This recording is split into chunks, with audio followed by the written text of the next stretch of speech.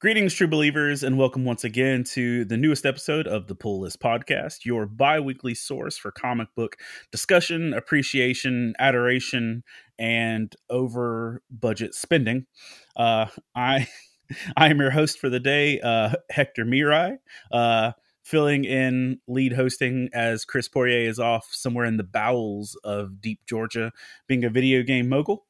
And joining with me today is the always impressive mosaic fan art wielding Todd Turner. Hello, Hector.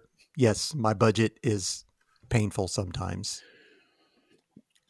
I've just honestly started looking at my comic book budget as I'm supporting local business and this is quality of life. And I'm not even going to look at what it actually, is doing.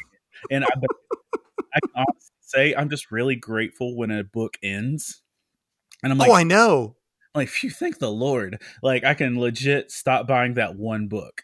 Yeah, but then that means the problem is that I've already added 2 in preparation for the one ending. Yeah, I don't even do that. And like, what I'm really bad about is if I've already crossed that line of Oh yeah, you got to keep taking it even though it's terrible. If it's a 6-issue series and I've made Jurassic it to issue League. 3, yes, I know it. If I've made it to issue 3 and it's 6 issues, but it's terrible, I have to finish it. Yeah, too bad. Tom King's Killing Time.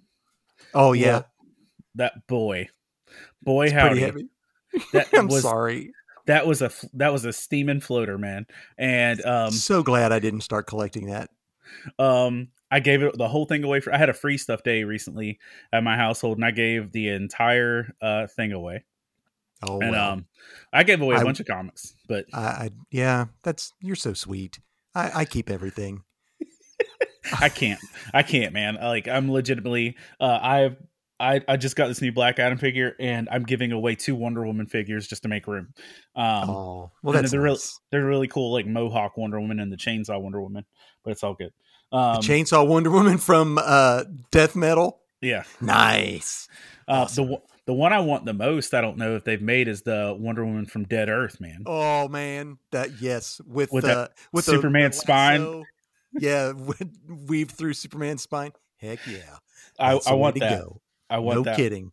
But I don't think they've made that. But yeah, I just give stuff away. But anyway, we're here to talk about comics. So that was a long intro, and I'm sure the all-powerful Radio Matt will make it look pretty. But strap yourselves in for Neon Glow. Yeah.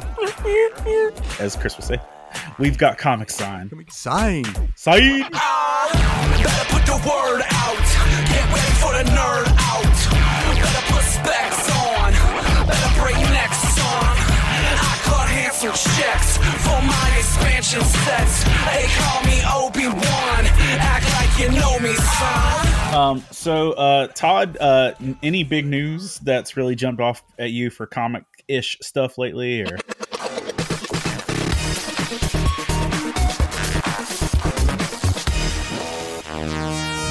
Well, the one thing that I saw that I'm mildly excited for, a little bit nervous about, is that next year Hickman is doing a new series, and they're just calling it. They're hinting that it's like Marvel's Sandman type thing.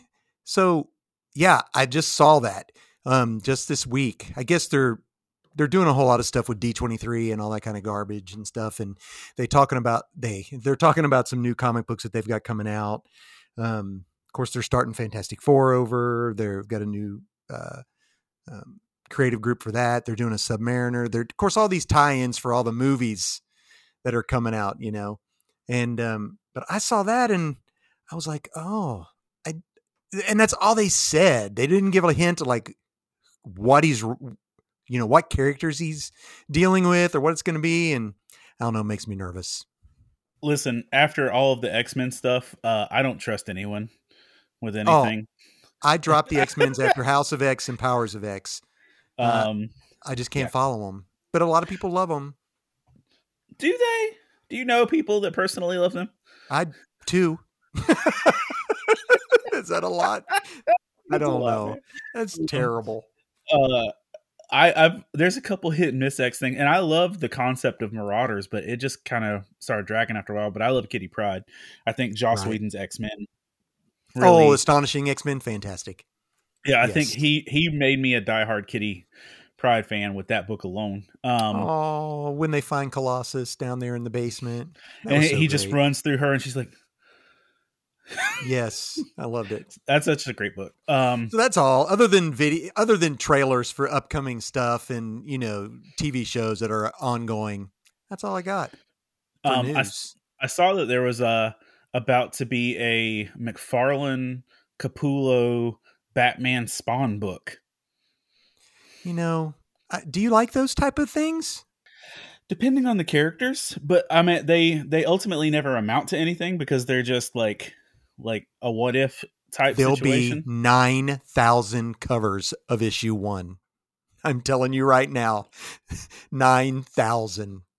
You guys got me so excited because I didn't know that there was going to be a Frank Miller Fantastic Four cover for issue 1 of the new Fantastic Four run until I heard it on the pull list. And I went to my local comic book shop and I said, I want that book.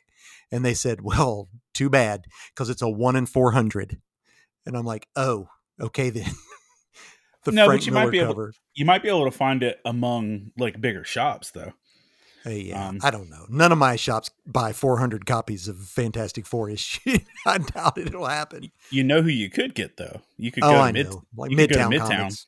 I know. Which, by the way, I'm going to Midtown Comics in 2.5 weeks. Oh, cool. Never been there. Oh, I've been. I went to. So I failed at New Yorking because I went one time to New York City for a ministry meeting. Like they wanted us to send college students up there to do summer ministry, and they flew us up to New York. Got us there. We sat through 12 hours of meetings. They let us do a little quick tour of the city, and then we were literally back on a plane to go home. That was it. That was it. And they said, all right, everybody pick one thing you want to do. And everybody else, is like, oh, Times Square. Oh, Statue of Liberty. And I'm like, Empire State Building. Midtown Comics. And that was all I did. I didn't get pizza. I didn't get a bagel. I didn't You did get to go there though? Yeah. Awesome. Good for you. I did that, and I was like, "Oh, I should have went to 30 Rock. I should have done like so many other things." You got to have priorities. So, but yeah, I just wanted to get something physical from Midtown Comics. But I'm going back there in 2 weeks to see Almost Famous, the Broadway musical. Oh, I saw. Yes, I saw you yes. post that on Faith and Fandom. Yeah, dude. that was I have turned down every voluntary trip to New York just because it seems like hassle. And like I saw that I could go to opening day and I'm like, nope. Opening day of the musical?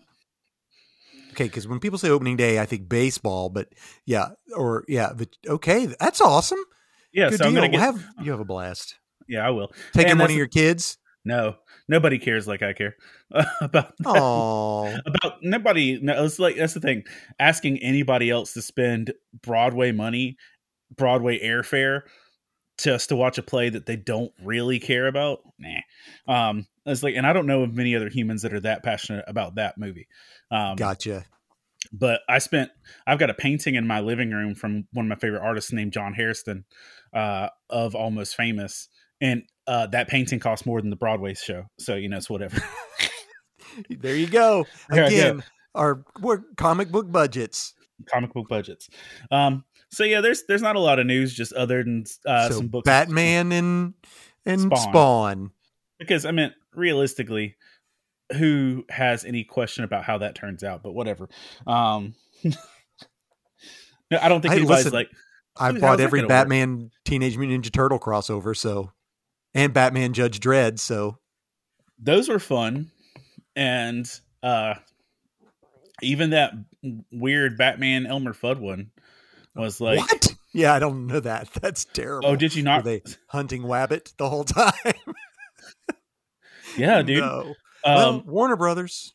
Well, it was part of Tom King's like mid run, like they were doing this whole Looney Tunes crossover, and they had a thing where Batman and Elmer Fudd teamed up, but there was also a thing where like the Coyote and the Joker. Well, they did. Oh no, dude, they did about everybody, like every random, gosh. like a Foghorn Leghorn and somebody. It was just like it was a thing. I'll say, yee. So there you go. People didn't know they were going to get Looney Tunes. No impressions. So this isn't. We just enjoy talking to each other. Sorry, everybody. I know it. You are listening to the Pull List Podcast with Chris Fourier and Hector Miron.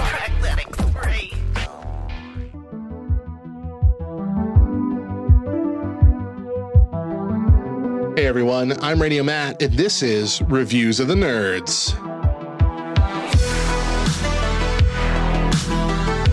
Today I'm reviewing something old and new, Strong Bad Emails. It was 2002. I was a young, immature junior in high school when my choir instructor introduced me to Strong Bad Emails, specifically the email entitled Techno.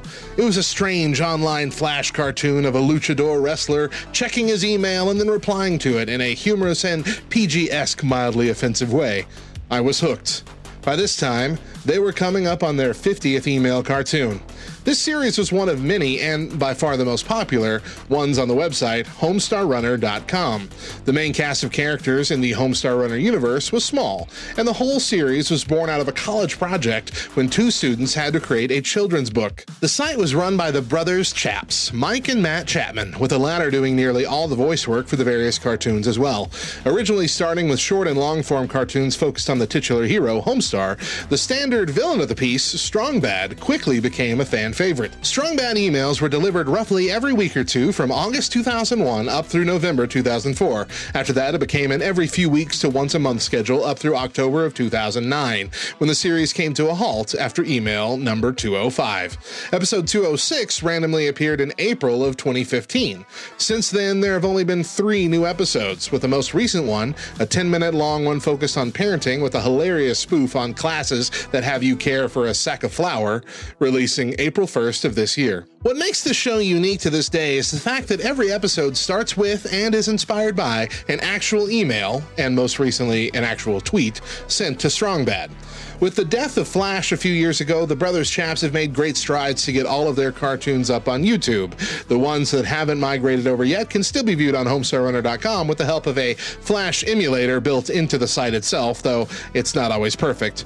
Perhaps the most recognizable piece of pop culture to come from this cartoon is the fearsome dragon, Trogdor the Burninator, which has gone on to become a very popular tabletop game. LTN even got up close with the Chapman brothers at the most recent Gen Con event. It's possible Strong Bad and Homestar are quirky humor tailored for millennials, but I have hope that even today there are high schoolers in need of a wholesome, off-the-wall chuckle like I was, who will appreciate the genius of The Cheat, Tape Leg, The Dumple, Senior Card Gauge, Teen Girl Squad, Limousine, and Asking Me for a Challenge! That's the review, and remember, when life throws pies at you, make yourself a tall, cool glass of Piemonade.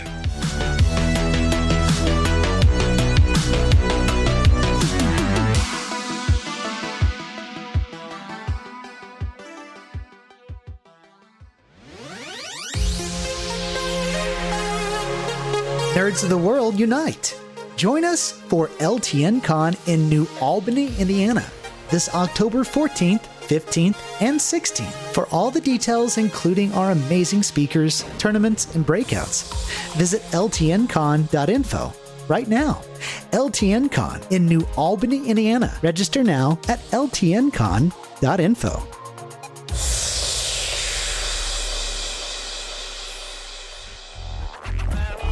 You are listening to the Pull List Podcast with Chris Fourier and Hector Miron. But so let's talk about our polls. Like, let's talk about the stuff that you actually enjoyed this week. So I'll let you start off. Like, let's get your polls for the week. Okay. Well, I hate to admit it, but you picked the best DC book that came out. I struggled. I usually try to, when I do comics, I usually try to pick one Marvel, one DC, one independent, a number one in my book of the week. And I'm sorry, but I had to leave my DC books out this week. I did get the Dark Crisis Wonder Woman tie-in, which the Wonder Woman story wasn't that good, but the Martian Manhunter mini at the back, written by Dan Waters, the same guy who did Homesick Pilots and that creepy Batman adjacent book about the 10-eyed guy. Oh yeah, Arkham Order, whatever. So he writes a little Martian Manhunter that was good, but I'm not even gonna mention it. So this book came out last week, and it's from Image Comics. It's The Dead Lucky. So I don't know if many people know, but you guys are pretty familiar with Radiant Red and Radiant Black. yeah. Which I know you guys talked up pretty good, but so they have their own within Image called the Massive Verse, which is like their own universe of superheroes and villains that are intermixed. So Radiant Black is included in that. Rogue Sun, which is another great book. And matter of fact, the first trade of that came out. Anybody should read that. It's really good. Really good. And then they just created Dead Lucky, which is this is issue 2 just came out. The Dead Lucky is pretty cool. It's about this girl who comes back from a war, and she has severe PTSD. She's lost people that are very close to her. She keeps her dog tags and she rubs her dog tags. But at the end of issue 1, you realize that she has some type of an power that two of the people she lost is with her, like electric ghosts. They're like ghosts, but they're like electric or whatever, and it powers through her. Her character, interestingly enough, is connected to Chinatown in San Francisco, and her family is Chinese Mexican Chinese American.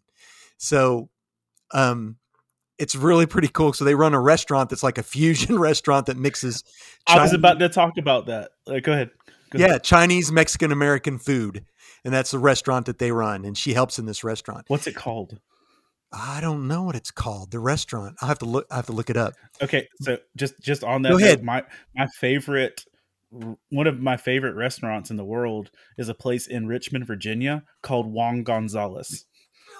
I've heard you talk about that. And so, like, you're saying this, and I'm like, Juan Gonzalez?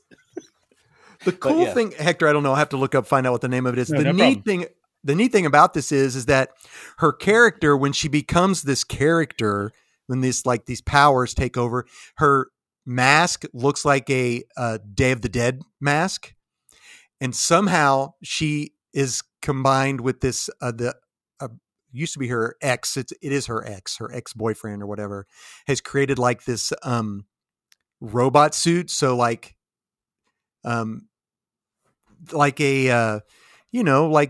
like one of the, like a Jaeger type thing. Yeah. So yeah. she gets inside this suit, and her people that are with her through the electric, whatever, they talk to her through this suit. So not only is it it's really cool because it is a fusion of Mexican, her Mexican heritage with the Day of the Dead, and the like robots fighting monsters, which is an Asian culture.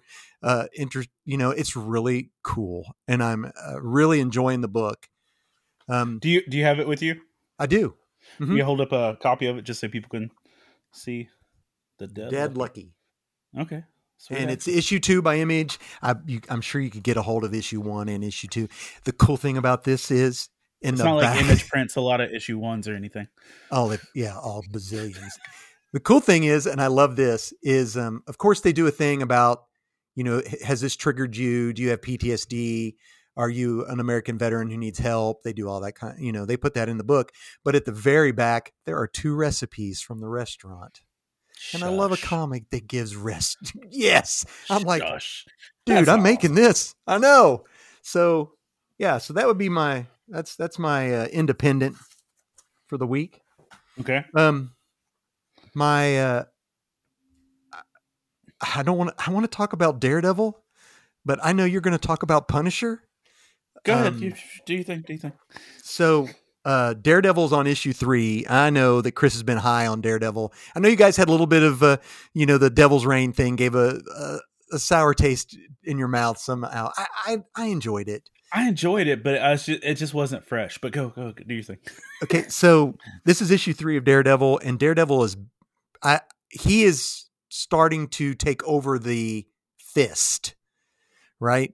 So he is trying to recruit people to help him. He went to Officer Cole, who was prominent in the first, Chip Zdarsky's first run. And he also went to Luke Cage. Luke Cage goes to see the Stromwins, which were the ones that I thought Kingpin killed one of them, but apparently he didn't. He just maimed them pretty darn bad. He killed somebody that was just their friend. Right, yeah. That was the bathtub thing. I remember that one. Right. So, oh yeah, that was terrible. Yeah. That book was really good. But that was a masterpiece of an issue. Oh yeah, it was. So the Stromwins meet with Luke Cage about some housing issues, and they basically said, "No, you work for us. We were easy on the Kingpin." And Luke Cage is like, busts stuff up and says, "No, that was the Kingpin. I'm real power." And that'll fade in. It basically allowed Daredevil a chance to feel like he could leave New York because he feels that Luke Cage is going to take care of New York. Okay. But he is attacked by a member of the Hand, a lady who I think had some dealings with Elektra in the past. And she also popped up in one of Elektra's books recently. Yeah. So you read this? Yeah. Oh yeah, I read it. Oh yeah. So, and basically she's like, the Fist is part of it will be part of the Hand, but it's going to hurt. It's going to take some heavy losses. And we have our person, our beast who is, and he's like, and then that's when she tells him that, Frank Castle is running the Hand. And, he's like, oh no. And basically he goes and gets Foggy and says, "You're coming with me and you're never leaving my side," because he's afraid Foggy will, I guess, be killed or whatever. So, yeah. So, and then I don't know, we'll talk about Punisher when you get to it. Not my new number one, but my book of the week that I would say for myself is a book called Do a Power Bomb. This is issue 3. And I don't know. We didn't have issue 3 at my shop, dude. Have you read issues 1 and 2? Yeah. This book is right now is going down as probably one of my favorite of the year. And again, it's Daniel Warren Johnson. I got suckered into that stupid Jurassic League thinking that he was going to write and draw everything. And guess what? Neither. He helps write it and draws a cover. I felt like I was cheated, but anyway, this is him. He does it all, writes and draws. And issue 3, I will not spoil it. But if you are a fan of big time wrestling, you should be purchasing this book because it is such a glorious tribute to wrestling. Heels, the stars, it's just amazing. And for those of you who don't know about the book, it is a young girl whose mother was a wrestler and was killed in the ring on accident. She was accidentally killed in the ring while fighting by a heel named Cobra Sun. She is offered a chance to go fight in this otherworldly tag team championship where the winner gets to bring somebody back from the dead. That's what we think. What can go wrong with that? But it has to be tag team. So she has to choose someone, and she ends up choosing the guy who caused her mom's death in the ring. And it is, listen, at the end of issue 2, I was like, oh, I almost cried reading this book. Oh no. The twist at the end of issue 2 was was just like, and there's a twist in this one too. There's more than one group from Earth fighting. Oh no. In this. Oh, no. and might be another. Yeah, I'm not going to spoil it. I'm not going to spoil I'm not going to spoil issue 2. I'm just telling this has such heart in it and so much emotion in these books. And you think this is just going to be over the top, wild and crazy, and it is. But the characterization of the heel, who isn't who you think he is, isn't what you think he is, and the daughter who's going to fight this to bring her mom back. It's just, I love it. Yeah. I can't wait for you to get issue 3. It just keeps getting better.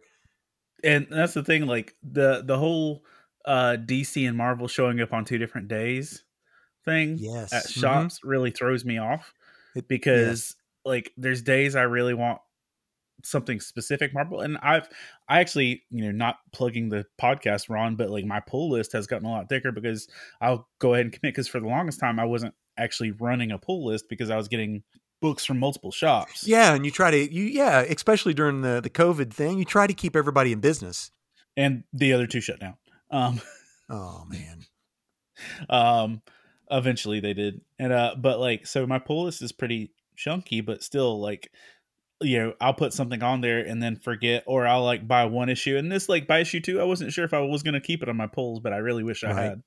Right. But, yeah, this one's great. And this, by the way, Hector, is the only comic book, we talked about this off recording, about, buying stuff to give away. I'm actually buying this duplicates of this, and I have a friend, the guy who helped design Harley Quinn face for me, who loves wrestling. I'm buying this for him, so I get an issue for me and I get an issue for him.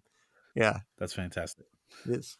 So my last regular book, that's instead of my new number 1, is a book I was super psyched about, and so much so that I sent Hector a copy. Had to give him one. It is Fantastic Four Full Circle. So this is a hardback right now, and I think I think it's about $25. I got the 1 in 3,000 preview dust cover limited edition, just because I'm a Fantastic Four fiend. But this is a long story that is drawn and written by Alex Ross in a Kirby-esque style. And it literally takes 2 or 3 aspects of, like, issue 41 of the Fantastic Four and another later issue of Fantastic Four, and completes a story that, I mean, it was complete when it was told, but there's definitely, when you go back and reread the old issue, there was room for more story to be told. And that's what it does. It completes a story that was originally started by Kirby and Stan Lee. So the cool thing that I like about this, of course, Alex Ross has always painted everything, and this is a completely different art style. He did a completely different style of art. So it's not painting. I read up on it. I can't remember what it is, but the book is, parts of the book are really psychedelic, funky. It's old school comic book. So it doesn't, I mean, like, the Thing is saying, like, terms that you would use in the 70s or late 60s. So it's like, hey, Torchhead, your ever loving blue-eyed Thing. And the fact he was making a Dagwood. Yes, I loved that. And I'm like, nobody's going to know what that is.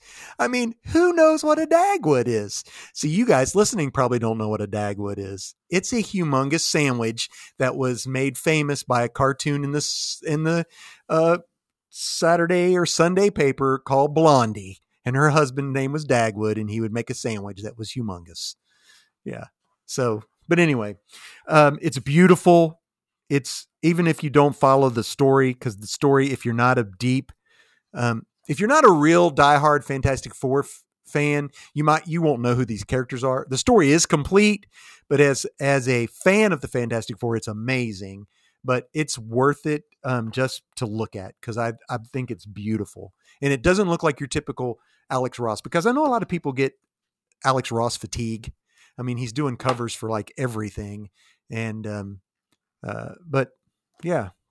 There you go. That was my main ones. There's so many more that I could choose from, but those are my main ones. The ones I thought were newsworthy. I had, What I had about a few. you, Hector? I had a few that definitely didn't make the newsworthy, but were still really good. There wasn't. I know, me too. I've been also heavily reading, and I think I mentioned this on the last pull list, but I've been heavily reading Spy Family, the manga. And Okay, yeah, I've got to watch the show now. Watch the show, but watch it. Personal recommendation: watch it in Japanese with subtitles. I know. Because the voice actors on that for the Japanese are like, I've not even heard the Extremely English. emotional, huh? I've not heard the English, and I'm sure they're great. I've been at shows with the English people, but like I've never heard their work. But Gotcha. like it's a great premise. I mean, it's a fantastic premise.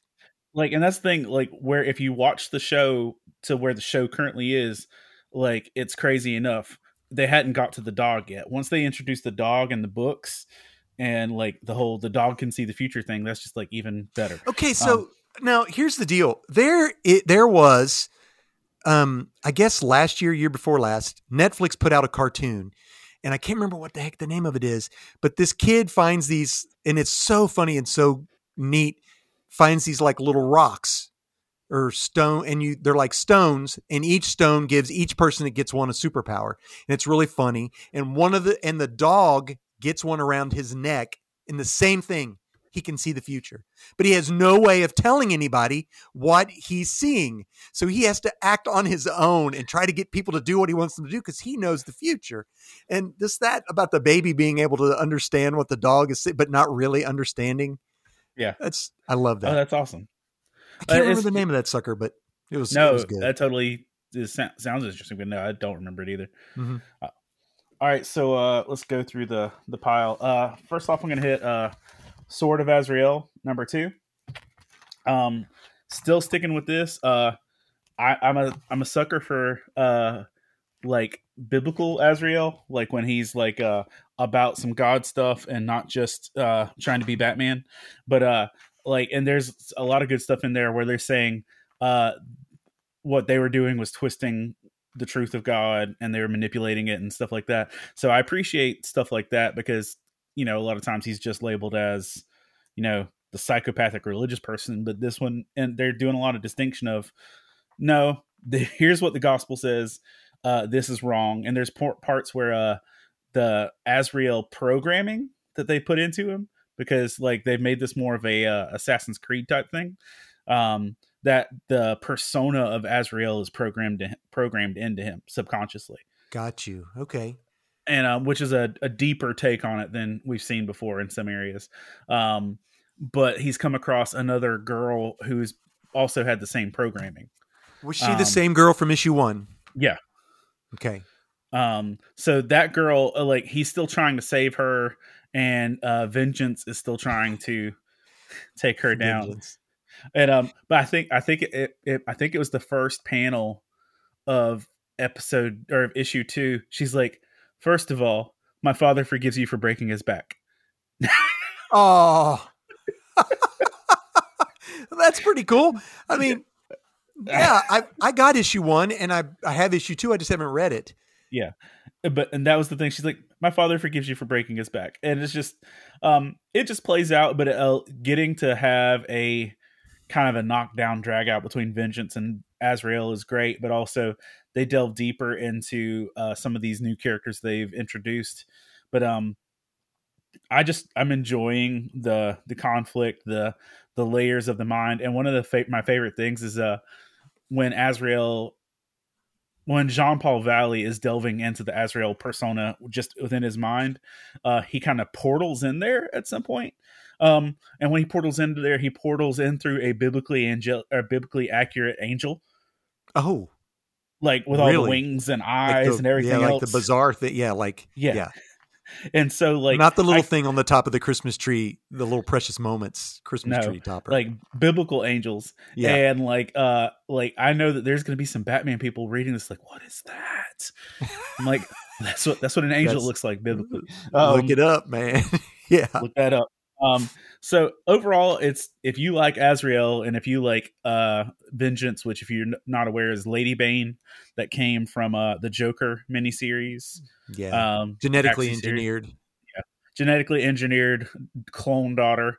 of Bane that he is now accepted and commissioned into the world, who's now working for the Knights of Templar. Cool. So that's a lot, man. That's a lot, man. So there's that. I am staying on this book, and I will probably be on this till it's over. But Poison Ivy. Oh, it's gonna be. It only has like one issue left, I think. Yeah, I know it's coming close, man. Which DC book were you saying was the one that you wanted to do? Well, actually, I forgot that you had Poison Ivy. I liked that.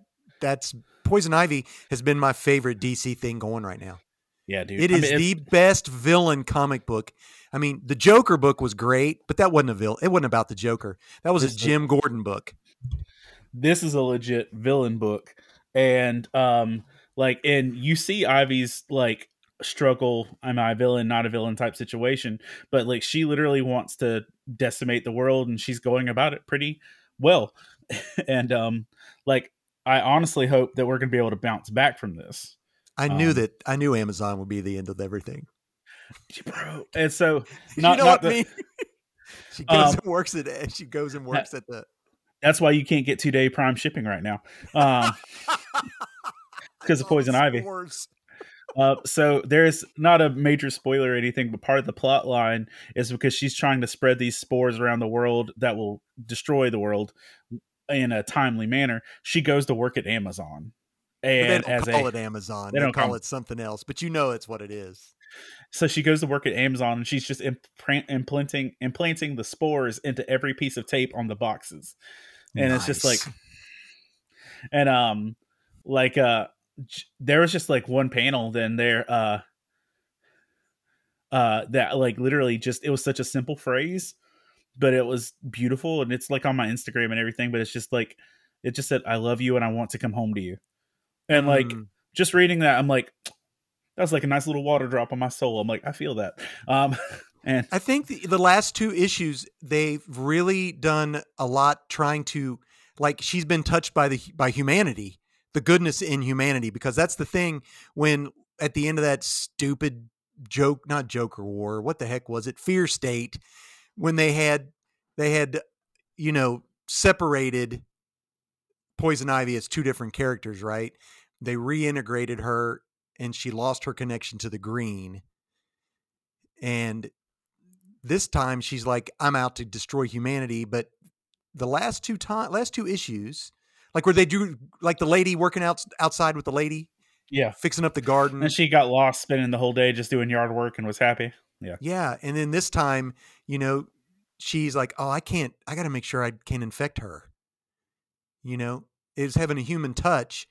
I think that's where and then the villain, I don't know who the guy is, who the Green Man.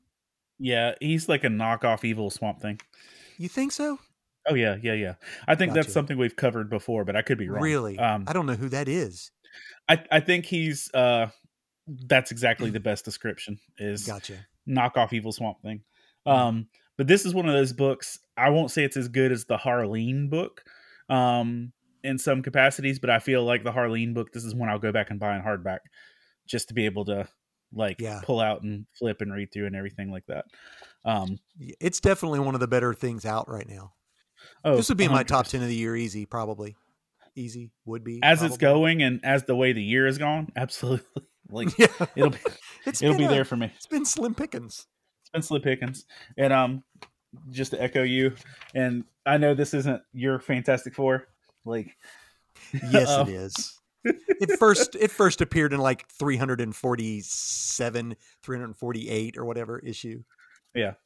But the Fantastic Four proper is in the book this time though. So that's good. But continuing on the thing from a couple years ago where Las Vegas was an annex of hell and Doctor Strange was there with all that.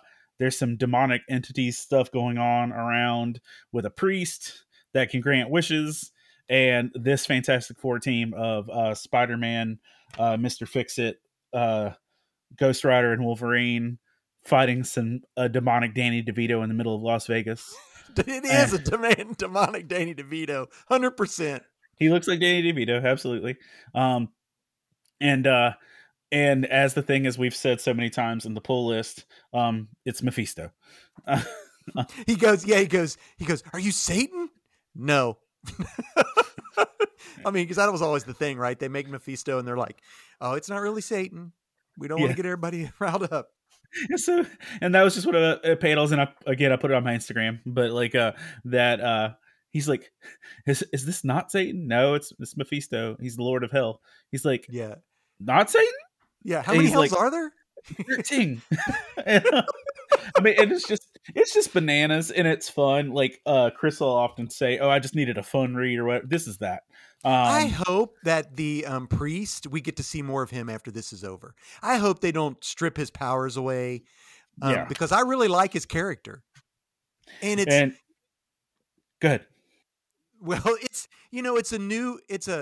not like a kid, a teenager who gets his powers and grows into his powers. It's like a grown man all of a sudden realizes, oh my gosh, I have powers. And I don't know how to use them. I don't know what I'm doing, but he wants to do it for good. He's definitely, and his origin is a little bit, we'll let that go at that. But the thing about it is that, that was the creepiest part of book one. You choose to be good, like Hellboy chooses to be good. So, yeah. But I've had fun with that overall. And then for my last standard one, it was between this or Batman. And I'm running with this just because. Well, it's a Marvel book because I see Punisher, or I see the Black Panther on the back. It was this or Batman, and I was loving the Batman stuff just because it was heavy with Zur-En-Arrh. Zur-En-Arrh, and that's my jam. I love Batman of Zur-En-Arrh. There's literally a baseball bat beside my front door that has Zur-En-Arrh carved into it. At least it doesn't have barbed wire around it and says Lucille. We're okay. Yeah. No, that's my bat of choice. But there's a Zur-En-Arrh Batman thing. But I've been reading this Punisher series since the gate because somebody recommended it. But this is the counterpart to what you were saying, that Frank Castle is running the Hand, and part of the plot line is that they were manipulating the Punisher into running the Hand because they could bring his wife and kids back. And found out recently you can't take them out of the Hand compound or they die. And that every time they try to resurrect his kids, it's a horrible outcome. It's just terrible. Yeah. And it was terrible. Yeah. But this whole issue is just Ares pontificating on his deity level and smacking the snot out of Frank Castle. And it's just, if you want to see the Punisher get batted around like a Spider-Man bank robber, it's about where it's at. And also getting to see the Punisher kind of hold his own every now and again with the God of War. But it's just now, and this is also the dialogue in it. If you are super sensitive to spiritual parallels and stuff, you're going to be offended / annoyed at this because Ares makes a lot of father son deity offspring situations. I noticed that too. I was like, oh, that's really tiptoeing there. It is tiptoeing. You've got Ares making some Jesus references into being like the son of a god and stuff like that. It's just fun. If you like the Punisher and that kind of carnage is your deal, but the books line up because at the end of Daredevil, at the end of Punisher. Punisher finds out, or Daredevil finds out that Frank is doing this at the end of Daredevil. Correct. At the end of this, Daredevil shows up to confront him, and that's like the cliffhanger. The only problem with that whole deal is that the Punisher book came out a week ago, and Daredevil came out this week. I mean, line the books up, but they've been off on the publishing of Punisher and stuff for a minute anyway. Well, and the whole entire DC Dark Crisis thing has jacked everything up too, because the books don't make any sense if you read certain books, right? But I wanted to say about that Punisher book, something that I liked is whenever they do a flashback in the Punisher, the artist, it changes, the art style changes completely, and I really enjoyed out of this being we're getting some real Frank Castle history. I mean, that is new to me. I've never seen Teenage Frank Castle and how his children actually were like brought into the world and how their marriage started and Yeah, stuff but like I that. feel so sorry for Frank with the kids and the creepy. The hand is. I mean, we're gonna. It's coming to a showdown. The hand and the fist and the foot, or who? No, that's out of Teenage Mutant Ninja Turtle. I can't remember. Whoever. All these, all these heroes running all these villainous clans. I don't know. It's gonna happen. Well, dude, like that was my favorite part of the story up until a point was when Frank finally turned on the hand and Yes. like and chopped like Hand Commander in half or whatever. But then she just like squished right back I was like, together. It's just like what? That was creepy. I was like, it, oh. it- and I was like, well, dang it, there goes that story resolution. Um, but I mean, it was a mess, but it was good. So those are my good pulls. And I like at one point I also picked up I Am Batman, whatever the current one, just because it had featured Renee Montoya, and I love the question. And there's a few others that were just kind of like, oh, I'll check you out. But yeah, that's the big things. Yeah. Those are my faves. You are listening to the Pull List Podcast with Chris Fourier and Hector Mirai.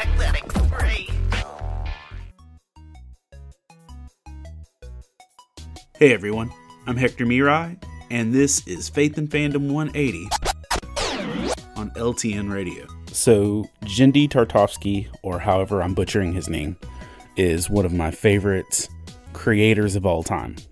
From stuff like Powerpuff Girls, Samurai Jack, even the Clone Wars shorts before the Clone Wars series. This dude has shaped animation and storytelling for a very long time. And I saw that Chris Evans tweeted about a show called Primal on HBO Max. And, I saw that it was Jindy Tartovsky's artwork and style. And so I didn't have any other information other than that. And I sat down and clicked play. And it's a visceral, gritty, but beautiful and meaningful show about a caveman who lost his family and a dinosaur that lost his family, and how they team up, become friends, and learn to mourn, grow, and live together. Okay, cool, good premise. It has very strong Samurai Jack vibes of the pacing and the tone and the way the stories are told. But one of the neat things is that it's almost completely nonverbal. Dealing the fact that we're dealing with a caveman and a dinosaur, you can expect that. And there aren't really a lot of words used in the show at all. And yet, it's a masterpiece of storytelling.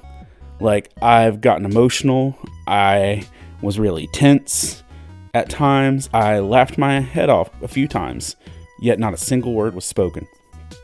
And it's a reminder to me that sometimes we use a lot of words, but sometimes just a good display of action is all you really need. 1 John 3:18 says, "Dear children, let us not love with words or speech, but with actions and in truth." There are so many people, so many churches, so many Christians telling other people how much they love them and how they have peace and how their life has changed and stuff like that, when in reality, putting those things in action is just as an important and powerful display as talking a lot about it. You don't always have to use words. Remember to catch Faith and Fandom 180 every Wednesday morning on the Back Row Morning Show, only on LTN Radio. And if you'd like to learn more about Faith and Fandom, head over to faithandfandom.org, where you can learn about our Comic-Con ministry, podcasts, memes, apparel, and book series. You can even read new chapters before they make it to the next book. I'm Hector Mirai, and thank you for spending the last 180 seconds with me.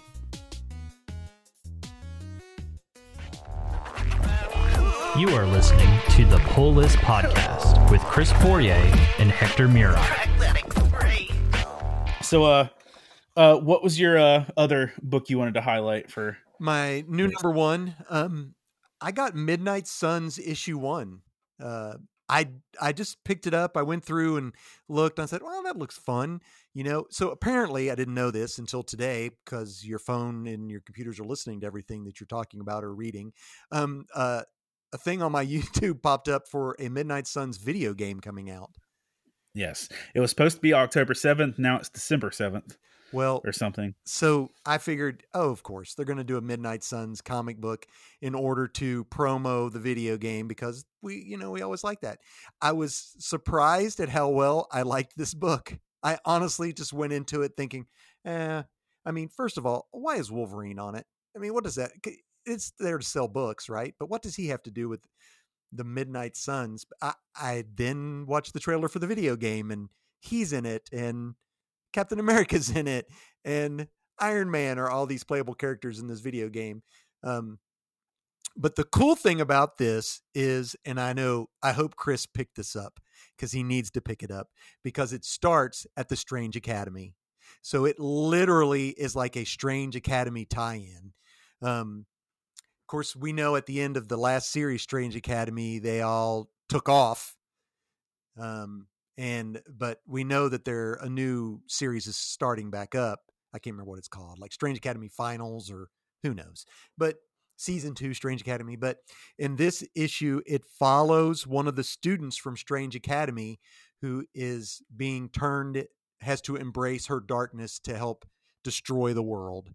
And her teachers, so Brother Voodoo, Magic, Agatha Harkness, Nico, all come into this to help fight this because this girl doesn't want to be bad. And in the midst of all that, the Ghost Rider that isn't Ghost Rider, that's called the Spirit Rider, who's like a female American Indian. I had no clue who she is. She just popped up originally maybe about a year and a half ago, and she hasn't had a lot of appearances, but I picked up her first appearance just on happenstance. Well, the characterization looks great.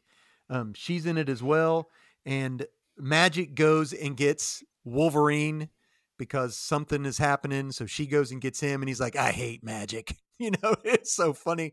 And at the end of it, when there's actually what happens during the book, other magical people who are attuned to magic feel something happening, which is why the Spirit Rider shows up.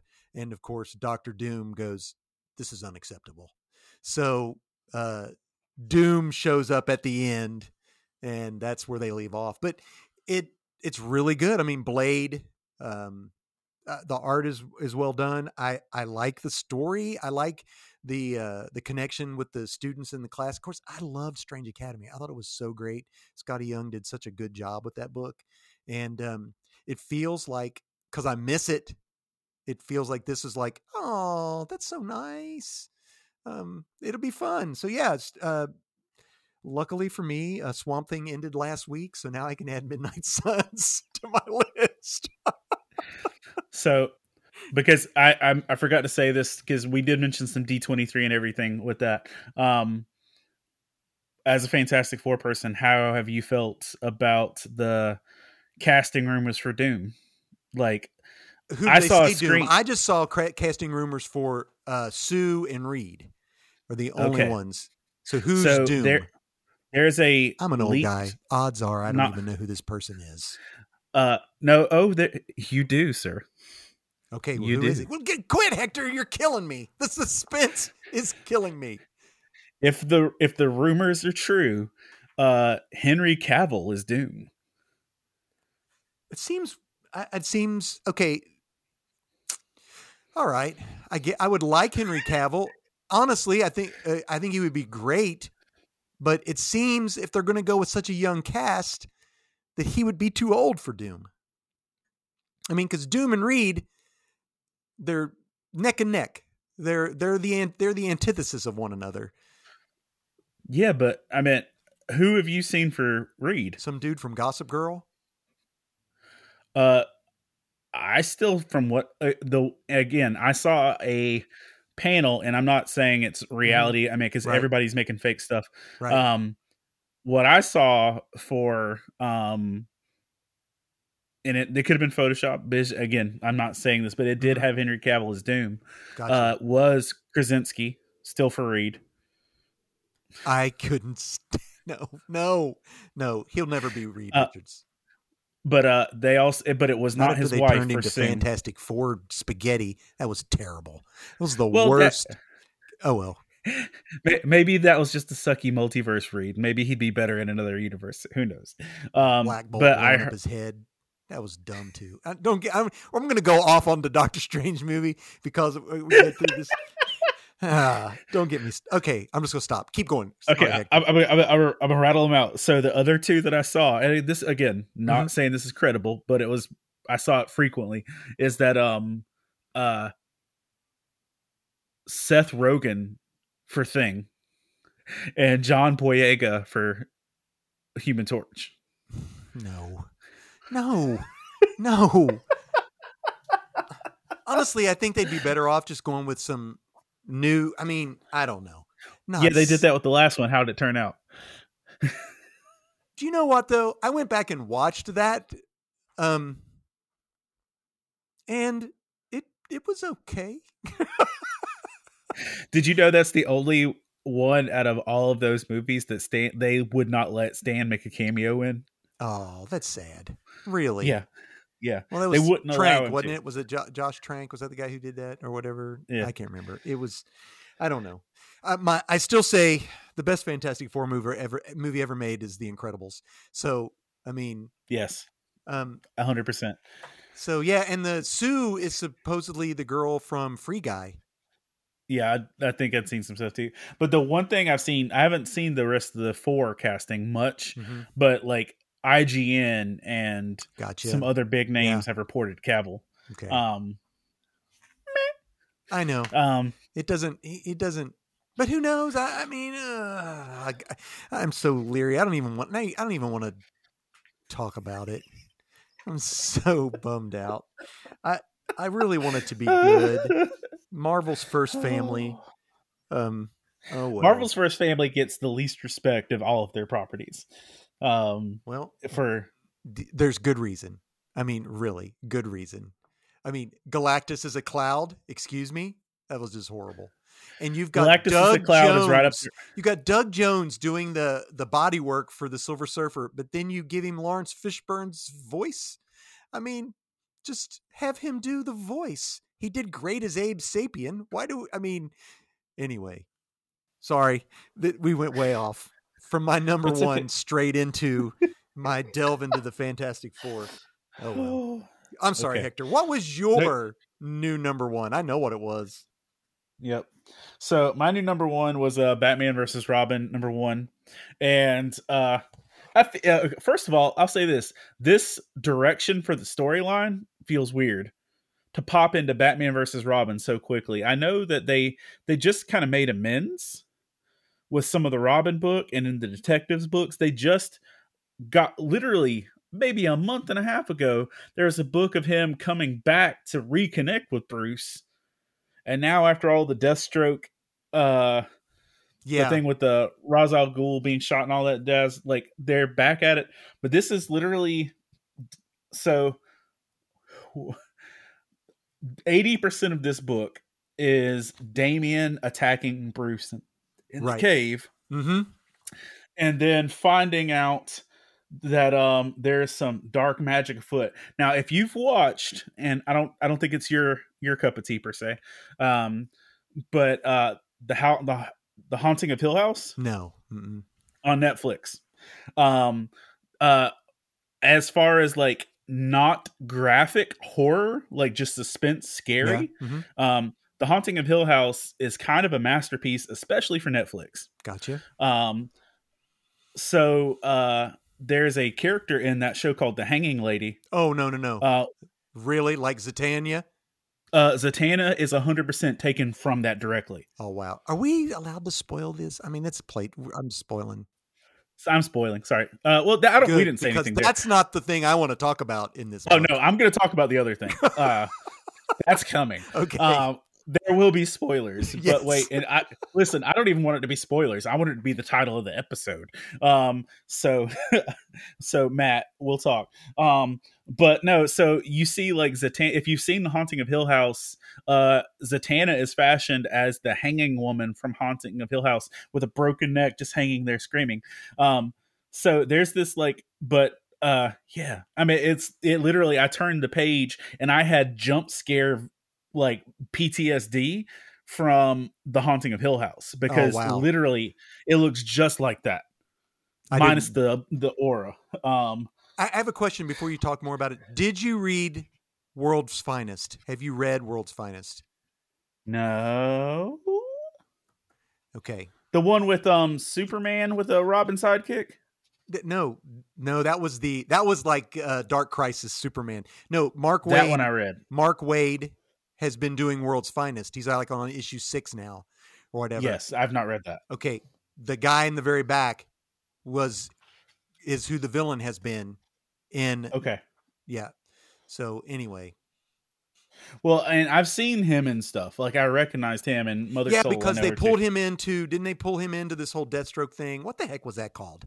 When the death of Ra's al Ghul, it was something called something. I don't remember. It ended up being the dude from Shadow Markovia. War. Shadow War. Thank you. Everything's got a war or a shadow or a fear. A state or something. Yeah. Anyway. But it also played heavily into the Robin books too. Gotcha. But anyway, so this is the spoiler part. Yes. Before we get into this. But honestly, if you would have read this is 2 weeks old by the time. Just watch and listen. It's okay. Yes. So spoiler, here we go. Like I haven't been doing it already. I didn't know the rules. Who knows rules? Are you up to date with Star Wars movies? Yeah, I haven't watched any of the cartoons, but I have every movie and every show. So one of the things that is considered one of the laziest parts of the Star Wars sequels is the line stating that Palpatine returned. It was a Poe line, and in Episode 9, and here's the whole line, and they never give you any more dialogue. Somehow, Palpatine returned. That was it. The whole explanation. That was it. The whole explanation. Okay. And so this issue is a Palpatine situation because somehow Alfred returned. That's right. The butler's back, and we don't mean Tim Curry. So out of nowhere, in the middle of all the chaos that's going on and everything else, Bruce opens the door, and Alfred's there in physical intactness, coming to warn him that Bane has captured Damien. Yes, right out of Tom King's run. Yeah, City of Bane. City of Bane. Mm-hmm. So Alfred walks into the situation, and they do the thing where he checked all of his memories. Like he knew only stuff that only Alfred would know, everything lined up, that somehow Alfred has returned and he's in the kitchen with Bruce. And they're trying to sort this out, but so that it's like Alfred's basically time lapsed from point A to point B. If it's Alfred, whatever else. But because this book is so heavily magic themed, that it's totally plausible they could have magicked Alfred back. If they magicked Alfred back, shame on you. Shame on you. Listen, I mentioned this back when they did the whole entire Infinite Frontier, when they said, oh, we've got all these infinites and they started talking about people who had died had come back. And I was like, listen, they're going to bring Alfred back. And I think you might even have said, no, they're not. And yes, I agree with you. That reasoning is terrible. However, have you been reading Batman Fortress? No. It is, Alfred is in that book. So it takes place before Alfred's death. And there's just something about Batman with Alfred. It is, that book is so good. And we miss Alfred. And absolutely. In the last Batman that you said you thought about doing Batman, but instead you did Punisher. Like one of the failsafe is destroying these paintings and everything. And he gets ready to get to Alfred, I guess. And he says, nobody messes with Alfred or whatever. But I just think it's funny that they bring back Alfred, but not his mom and dad. I mean, why do we choose Alfred? You know, Because no Batman reader cares about Thomas and Martha. It's true. Outside of Flashpoint. That's true. Alfred has raised us as much as he's raised Bruce. 100%. Because Alfred has been that consistent father figure my whole life. And being the one that, because if Batman's your hero and he's the one that guides your hero, he's that guy. Yes. And his loss, I felt like his loss was a bad loss for where it was, but it also really drove the Nightwing story in a good way. But so as that plays out, you get Alfred back, but as Bruce goes into the cave, Damian's there with a couple of hooligans, one of them which is the kid from Kingdom Come, which is fun. Which, Tim Hunter or Akeem? Akeem. That's Johnny Thunder. So that's, I think if you watch Stargirl, the guy with the ink pen, the ink pen but lets the genie out. But he, like, you see that character or a version of that character in Kingdom Come as well. Oh, do you? I have to go back and reread that. That's another good one. Oh, that's a great one. But you've got two kids in the Batcave fighting Bruce, and Damian doesn't realize that Alfred's back. And then when he does, he thinks it's a trick and he tries to kill him. And like, here's the thing. I don't buy that at all, because I think seeing a plausibly viable Alfred in front of Damian, I think that would have stopped him in his tracks. Yeah. Especially after just losing his grandfather. I'm going to have to go back and reread it. I missed that part. It's just so much happened in that, and I wasn't very familiar with the other kid. He's from the Book of Magic, I guess, but I never read that. But it could also be due to the fact that definitely Damian is under some influence by the guy at the back. So at the end, but Damian turns a corner and he's like, "Oh, you think this would get to me? Nice try." And he pulls some knives and he goes to like, "Oh yes, I remember that." Yeah. But it's just like, I'm just like, this is the book you bring Alfred back in. This is how you do this. And what even book is that? Oh yeah, Batman versus Robin #1. Mark I'm Waid. Like, that's the book. That's the book you do this in. Okay. But yeah, so somehow Alfred returned, if that's the title. But that's that Poe Dameron. I'm gonna find the meme of somehow Palpatine returned. Butler's back. Get you some oolong tea and we'll be all right. I'm a cross out Palpatine and write in Alfred and just. Did you catch all the things at the feet of the guy in the back page? No. Yeah. I didn't. Yeah, you got to go back and look. So yeah, Damian goes back and is that his grandmother with him? Oh, there went Black Adam. Was that his grandmother? Yes. Yeah, I quit reading the Robin mini when they were on Lazarus Island, but yeah, so the final page when he goes in to see the main villain, who Mark Waid brought, it's got a bunch of stuff thrown at his feet. Yeah, I saw that and I was like, that can't be real. But then, but the thing is, says next the House of Secrets, so we also get. I know. I'm loving this. So it's really going to be, it's really going to be some magic stuff out there, which not a big, I don't know, because that way they can do whatever they want. And I'm like you, I got a feeling Alfred's not back. Yeah. I got a feeling he's not back. And even if he is back, this is a really crappy way to bring him back. But like, I think we should just miss Alfred. We don't need him back. Oh, yeah, we do. Yeah, we do. I disagree completely, Hector. I love you, which is why we can disagree. And I miss Alfred. I like Batman with Alfred. I don't know, but you're more of a Batman guy than I am. So we should take your take on Batman. No, don't. Yours is just as valid. Yeah, but I miss. I guess. Yeah, that's what I'll just say. I miss Batman without Alfred. Balfred. Instead of Batfleck, it's Balfred. You miss Balfred. Yeah.